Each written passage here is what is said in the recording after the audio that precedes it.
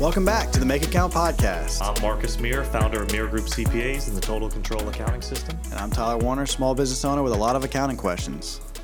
In this episode, we're talking real estate and taxes. Yes, sir.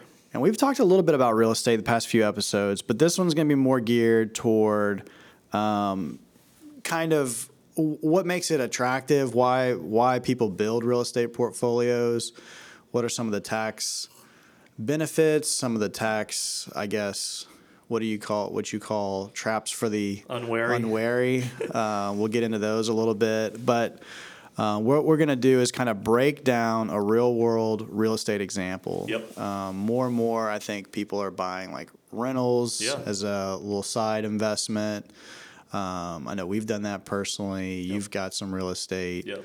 And then, those just kind of grow and grow. Yep. So, let's dive into it. Yeah, and I think this will be helpful too because it'll kind of walk through all the assumptions people make, and like we'll kind of unpack those things. Like I want you to stop me and be like, okay, wait, what about that? What does that exactly mean? Now, that's what I hope we get out of this is like people get an understanding of these little nuances and really start to understand what does basis mean? What does the depreciation look like? Right. How is it taxed? Yeah. What are the loopholes everybody wants to take advantage of? I think we sort of let the cat out of the bag. We interviewed Chris Granger? Yeah, Chris Granger. And I mean, he's coming out there with bold statements like, this is my retirement. I know. And so like the traditional retirement is these, 401k or Roth, IRA products. And for him to say something, and he's not the only one I've heard say that, right? So I think other friends like that, right? So I think it's worth taking a closer look and saying like, okay, well, what are the mechanics of this compared to other things, right? So I'm excited to kind of break it down. All right, let's get into it. All right, kick us off. Okay, so our example is $100,000 single family home. So let's kind of state there, and that may or may not be in your market, but. Let's just work. Yeah, I asked for round numbers. Yeah. Right. So 100. So let's just kind of work through some basic facts, and then we'll kind of get into how those come out in the numbers. So $100,000 purchase, 20% down. So which would mean you're putting $20,000 down, which is a standard, right? Okay. We're not going to get into creative financing and having the seller finance the down payment to you. All that. Just let's talk traditional ways. Maybe for another episode we can talk creative financing and all that. All right. So an $80,000 mortgage. I'm going to say here on an investment property, you wouldn't get a 30-year financing like you would your house. Yeah. Say a 20-year financing, 4% interest, which that's probably in the ballpark. For investment properties, you're not going to get those great personal mortgage rates. Yeah. But I think 4.5 is good enough. Yeah. For this usually it's a point over whatever prime is. Yeah. Because it's a little. Obviously, the bank looks at it as a little more risky, right? Than your personal house. You're less likely to default on that. All right, so let's just simple example, $1,000 a month rent. And then we'll kind of work through, I kind of put some rounded numbers for expenses and all that kind of stuff. And I don't want to get too caught up in that, but basically on that mortgage, you pay about $3,150 in interest for the year, and you pay about $2,700 in principal. When we kind of work through it with taxes and insurance, I mean, I just kind of estimated of a 1% tax rate, $1,000 for the year, 1% insurance rate. Obviously, those things could vary from market to market. Sure. And then I put $2,500 in of maintenance and repairs, just fixes and little odds and ends you're going to have to do. All right.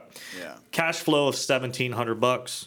So that's just kind of cash, right? That's just after everything paid, including the mortgage, which includes your principal, you're at $1,700. That for the year. For the year. Yep. And then we say, okay. Now, how does cash flow and taxable income? Now, this is where I think people need to get an understanding. Like, there's a disparity, right? Because when I say your cash flow is $1,700, well, included in that cash flow as a reduction of your cash flow is principal, right?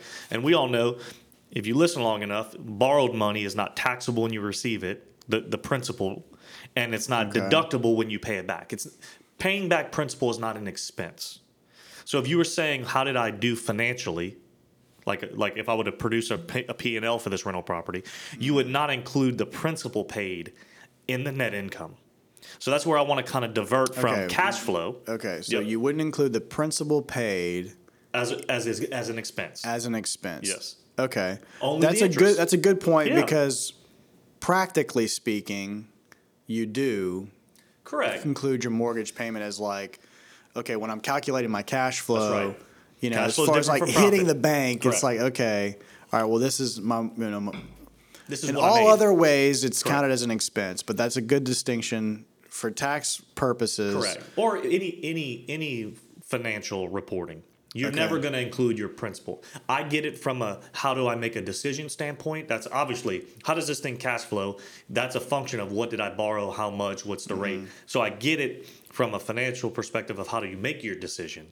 But when you're just saying how did the property perform, you don't include principal. It's not an expense. You don't include the expense. You or don't include principal as an expense because it's not. Right. Okay. It's a reduction of the Gotcha. liability. I was confused when you said Yeah. don't include principal. I didn't know what. Correct. Okay. That's what I mean. Okay. All right. So we said we cash flow $1,700, but we got to add back the principal, which was about what did I have here? About $2,650.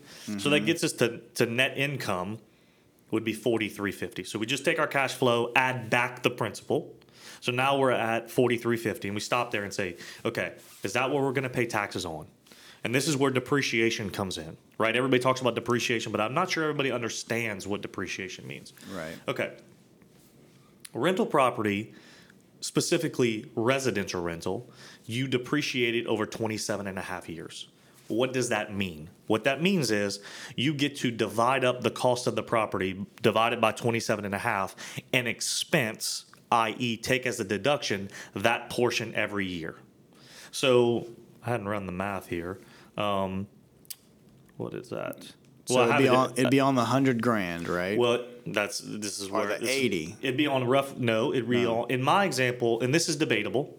In my example, I did it over 85,000, and I'll tell you why. Okay. In real estate, from the tax perspective, land is not depreciable. You don't depreciate it.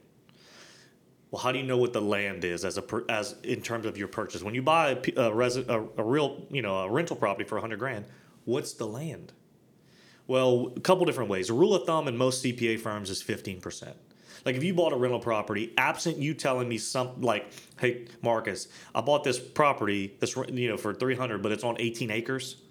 That changes the narrative, right? Okay. But if you said I just bought a single family home in a neighborhood, it's on a fifth of an acre lot, that the land is not that much value as in terms of the whole. So rule of thumb we use is 15%. Unless you told me different. Now Quentin, he's kind of shown me some stuff where we go on the tax assessor website and they'll give a value. We'll use that sometimes. But absent that, 15 is kind of the standard. So $100,000 purchase price, we're assuming 15% is the land, or $15,000, which leaves us $85,000 to depreciate. Okay. Okay, $85,000 divided by 27.5 is $3,090. I rounded it up to $3,100. Okay, so if your income before depreciation was $4,350, take out your $3,100 for depreciation. Now you're at $1,250. That's your taxable income. So this is maybe, I don't want to get too in the weeds, Yep. but I do think who do you need to, you just count on your CPA to do this? Yes. Okay. Yeah, because it's while it's 27 and a half years, depending upon when you bought the property, in the first year affects that, right? So if you bought that property in April, you don't get that number divided by 27 and a half. You get that number divided by 27 and a half times 8 over 12. Like there's tables my point is there's depreciation tables in software that handle it. Okay. Rule of, just broadly speaking, every other year besides the first and the last year, what your basis is, in this example, 85,000 divided by 27 and a half is a really good estimate. I mean, or it might even be the actual number. Yeah. But to your point, yeah, your CPA is going to do this when they put their Now, let me ask another question. Yep. Is this like an estimate and then the government comes back and gives you the actual? No, it's Okay. no. So the tables are available to anybody has a tax software, or not even tax software. You can go look up depreciation tables. You just Google it. But yeah, I mean, your software is using those tables to calculate the depreciation. But these are tables that I can, Yeah, if I wanted to do the land worth 10%, correct. You and could. what I could, and there's no Correct. There's nobody There's nobody. I mean, I guess if you got audited and you said I have no land value, maybe Okay. not debatable. If Gotcha. you said 10 to 20, I think you're fine. So this is in the camp of you can reasonably corroborate Yeah. that this is Yeah, I think it's common sense. Your best shot at it. If you bought a $100,000 property, the land's probably worth 10 to 15,000. I think that's that's kind of the common sense. Yeah. But if you bought a house in a great neighborhood on a big lot for 800,000, you said it's all 800,000 is the house on the depreciate. Well, if you got audited, they would look at that, could. and then they could make you pay. They could say, well, you were depreciating 800,000. It really should have been about 675. Okay. And the difference you were not going to allow. Yeah. All right. Cool. I just didn't know. No, that's the how kind of questions I want, because those are like the little details I think people don't ask about. Yeah. And they get No one confused knows about. what's behind the scenes Yeah. on this stuff, and you just because it's like, I mean, when you file a W-2, like they'll tell you, no, you didn't pay enough. You know what I mean? Yeah. Like even though you've estimated it Yeah. throughout the year. Right. So I didn't know if it worked like that. All right. Cool. Let's keep going. All right, keep going. So let's kind of think through. We've talked about in the past basis, right, and depreciation and kind of recapture. So let's be thinking while we're on this depreciation kind of kick. Let's think that through. So if you bought the house for 100, and we said only 85,000 was depreciable, but it still means your basis in the whole thing is 100, right? Only 85,000 is what you can depreciate, but you still paid 100. Okay. Your 100,000, now you've taken 3,100 of depreciation. So now your basis would be what, 96,900? Okay. So again, let's just say after a year you say, I'm done with this. I don't want to be in the rental business anymore. Just sell it for 100,000. And I know what most people would think in their mind, I hadn't made anything. In fact, I broke even. But you got to remember, you said the property depreciated down to 96,900. Now you sold it for 100,000. You have a $3,100 gain. Does that make sense? Sure. So basically, the thought process around depreciation, and real estate makes the best point. Honestly, how much does real estate depreciate? The reason most people buy it is because it produces cash flow and it appreciates. Right. So think in your mind, if you're a real estate investor and you buy a rental property and you're depreciating it for tax purposes, meaning you're taking a slice of the purchase price every year as an expense. If the property hasn't economically depreciated, which again, very unlikely, you're going to have to give the depreciation back as income. And I just walked you through that example. We could play it forward. Let's just say we go 5 years. Depreciation is 3,100. Let's just call it 3,000. Let's do it simple. Yeah. This is 20 years in the future. Okay. You own the property. Let's say 27 and a half years. Let's You're just right. say That's what I mean. you've depreciated the whole thing. So Yeah. you have no basis left. Well, your only basis would be the $15,000 land. Remember, we don't depreciate that. So we had a $100,000 purchase price. We said 15% is land. We set that to the side. We don't depreciate it.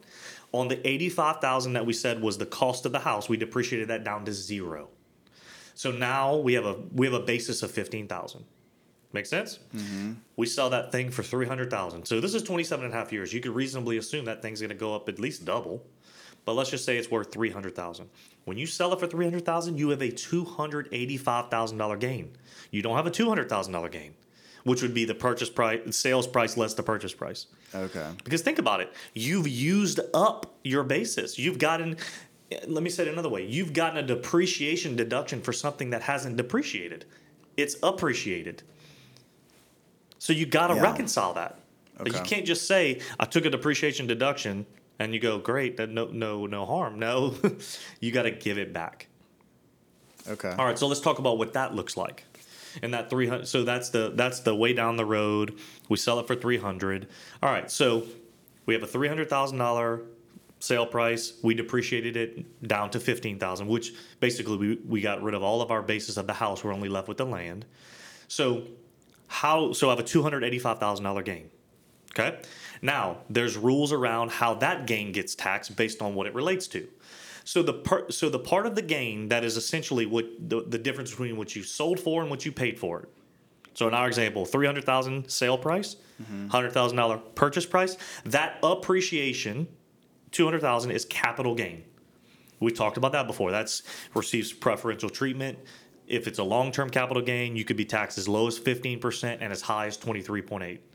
But that's much different than the ordinary income tax rates, which almost go up to 40%. So that's also a great benefit, right? It's a capital asset. When you sell it and it appreciates, the appreciation part of your gain gets preferential treatment. Okay. But you said, Marcus, the gain's 285. It's not 200. Well, we just took the 200 piece. That's the appreciation piece. Now let's take the 85,000, which is you giving back. The depreciation is what they call recapture. Makes when you say it makes sense. That $85,000 recapture is limited to 25% maximum you'll pay on it. Think about it this way. If you were in high tax brackets in those years where you had the real estate, say 32, 37, you were getting a 32 or 37% benefit of the depreciation deduction, but you only pay tax on it when you recapture it at 25%. So it's a cool little arbitrage there. Yeah. You know, it's one of the, so on the let's recap. Appreciation, 15 to 23.8. On the recapture, maxed at 25, but could be lower if you're in a lower tax bracket. So that's already, you could see where that's kind of a cool thing. Yeah. Yeah. Okay. So that's in the future, right? Right. What about, like, I mean, most people are getting this monthly. Yep. You know, getting their monthly rent check. Yep. And what are the advantages, you know, there, if any, in terms of like when you actually own it and it's cash flowing? Well, I think what I say about real estate always, and I say this, I'm like, why don't I own more of it? Like I say this out loud, but it really is true. It's one of the places in the world in terms of investing where you get appreciation, cash flow, and minimal tax because of the depreciation benefits. And assuming you hold it, so on this depreciation, recapture, and capital gain, that's only if you sell. If you continue to hold, you're not gonna you really aren't gonna pay that much in taxes because as we walk through it, you're not making that much economically when you include depreciation.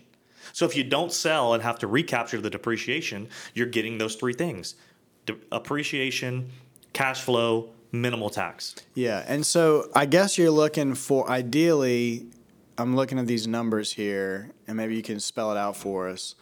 Is in this situation, you made, well, I'm guessing it looks like most people is the taxable income less than the cash flow? Than the cash flow? Yeah. In this example, it kind of worked out close. Yeah. But as the bigger the property gets, i.e. the bigger, and these are just rough numbers, but yes, generally, and they're kind of skewed because the cash flow is close to the taxable income.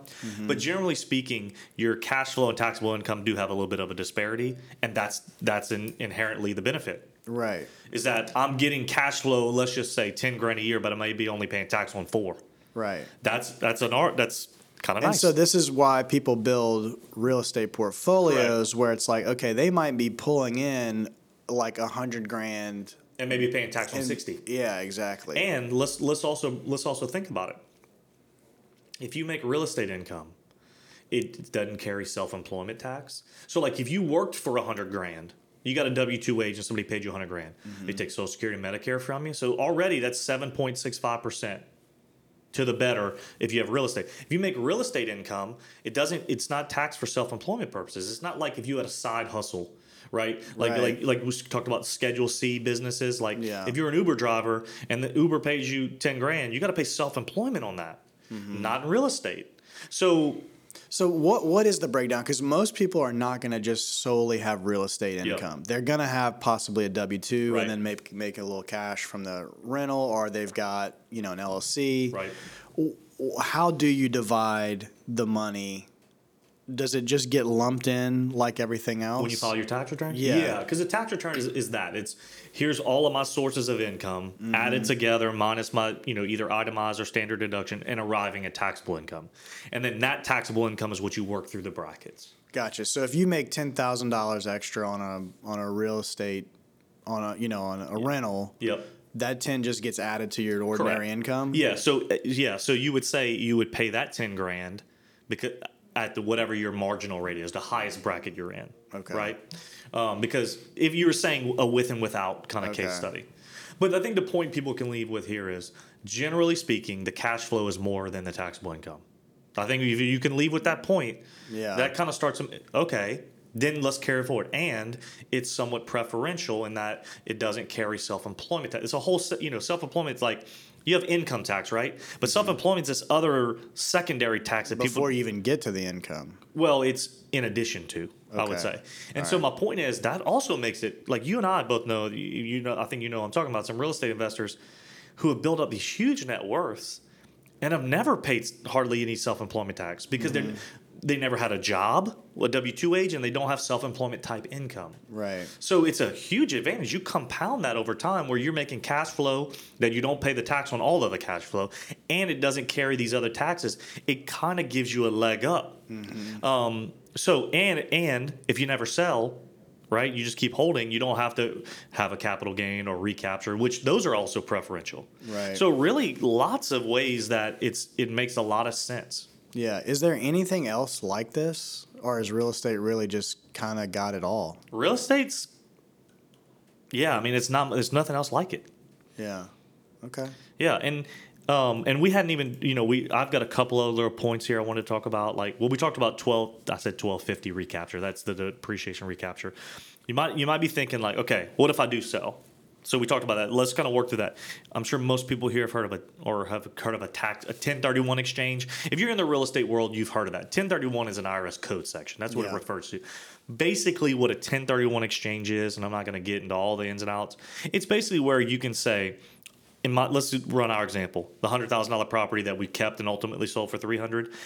If you then take the $300,000 proceeds and go buy something else with it, and there's parameters of like how long that takes, I think you've got 90 days to identify Yeah. a replacement and then 180 days to close or Yeah. something along those lines. If you then take the $300 and go buy something for $400, you don't pay tax on that gain. Right. The gain just gets rolled into the $400, and what I mean by that Yeah. is it just reduces your basis in the $400, but you still Yeah. have to pay tax. You could run this game to And people do. People I've do. worked for developers where, like, literally guys go shopping and they're like, I want to buy, hey, you're building this neighborhood. I want to buy Oh. 4 houses. I need or replacement property. Yeah, That's, exactly. That's not what they're saying, but that's what they Right, mean. yeah. I And just so sold they're- something. And so it ends up being, they end up buying in bulk. So they get Yeah. better deals. Yeah. And they're just buying the cash flow. right. So then now they're just upgrading their, like, and then, I mean, yeah, they're just buying more cash flow. So, Well, think of it this way. Think of another thing too. Let's just say you keep doing 1031 exchanges until you die. Well, what happens at death when you give a property to somebody? It goes, you get a step up in basis, which they're trying to repeal that. But let's just say you die with $10 million of real estate that you've parlayed essentially from a $100,000 property. You kept selling, and doing 1031 exchanges, and you ended up with $10 million. Your $100,000 now gets a $10 million basis when you give it to your heirs. It's unbelievable. I'm not following Meaning, that. if they sold it the next day for $10 million, they pay zero tax. Oh, wow. Yeah, that's a better way to put it. Okay, yeah. So step up in basis means I take something that I bought at a low basis and I step it up to the fair market value Gotcha. Whenever you pass when you pass away and give it to the heirs. Yeah, That's awesome. that is awesome. Yeah. So we've kind of come full circle, but now we're talking Yeah. your Now you're talking now we're generational talking wealth. legacy here. Yeah. You went from a $100,000 property to Yeah. a $10 million legacy, but people do it every day. Right. Like literally, I've seen people do this, and that's where they started. I bought this little single family 3-bedroom 2-bath house. Yeah. You know, in a good school district, and then 20 years later it was worth 300, and I had 40 of them. It Yeah. happens all the time. Right. As I'm saying that, I'm like, why am I not buying more Yeah. real estate? Yeah. Why am I messing around with crypto and these Yeah. other things, Yeah. which have no value, right? We talked about that before. Alrighty. Well, I think that's a good. I mean, this is a good breakdown. Yeah. A good place to end it. Hopefully, you motivated. This is another. I'm reminder. going shopping after this. Yeah, so I said another reminder What are you doing to go and look at some houses. Yeah, we'll leave it there. And yeah, we've got quite a few real estate related podcasts at this point. Why don't we reference those in the show notes? Yeah, I Maybe can. the- And I'll the put one this on- breakdown in the show notes as Yeah, well. like put the basis episode and then the 2 episodes we talked with Chris Granger, and there was another realist one that we talked know. about. That one may not be as relevant, Yeah, but but the let's Chris put- Dranger one and Yeah. then the basis I think would be a good. Yeah, it'd be good. And then we could just kind of give people some Yeah. resources around real estate. Yep. Right. Awesome. All right. Well, and if you want more resources, as always, go to mirror.group. You can find out how to get in touch with Marcus there, as well as check out some of the other episodes, and and get started on your journey into accounting, trading on chaos for total control with Yep. accounting and start the assessment there as well. So, All right. all right, See you next that's time. it.